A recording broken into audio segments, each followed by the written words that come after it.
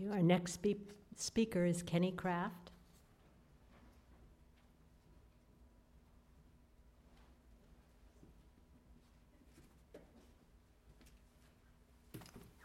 Hi, my name is Kenny Kraft. I have 2 students at ATS and another one on the way.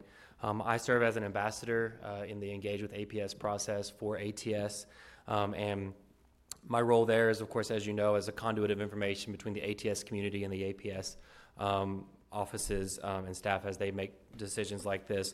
I've had a couple of questions that I keep getting and I can't seem to get answers, so I bring them here tonight to raise awareness, although I might have just got an answer. And the one answer, the question I keep getting is ATS getting a 5th kindergarten? Is that a definite done deal? Is that in the process? Is there more, more process ahead of us? The presentation just now made it sound like it was a done deal.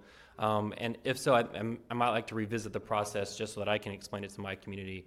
I did come to office hours. I talked to board members who referred me to staff and superintendent staff who said they were making decisions in line with what board directives were. So I just want to understand the process so that I can explain it. Is this a done deal or not? Folks at ATS obviously want to engage if there's room, and as an ambassador, it does get difficult to drum up support to engage on other initiatives if we're not sure what the process is and where we are in it. Second question, I just want to raise awareness. As many of you may know, the ATS field serves as a landing pad for several medevac helicopter services to VHC. And of course, that may not be the school board's problem if trailers are going to go there, but we just hope that we've talked to the fire department and the hospital.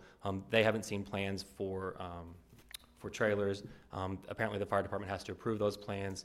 And so we just hope, as good government, we hope that officials are talking to other officials so that there are no unintended consequences that could affect the landing zone there on the playground. So those are 2 questions that I keep getting. I'd like to get answers, and maybe I'll follow up with planning and evaluations on the one. But I just wanted to raise awareness so I can take that back to my community. Thank you.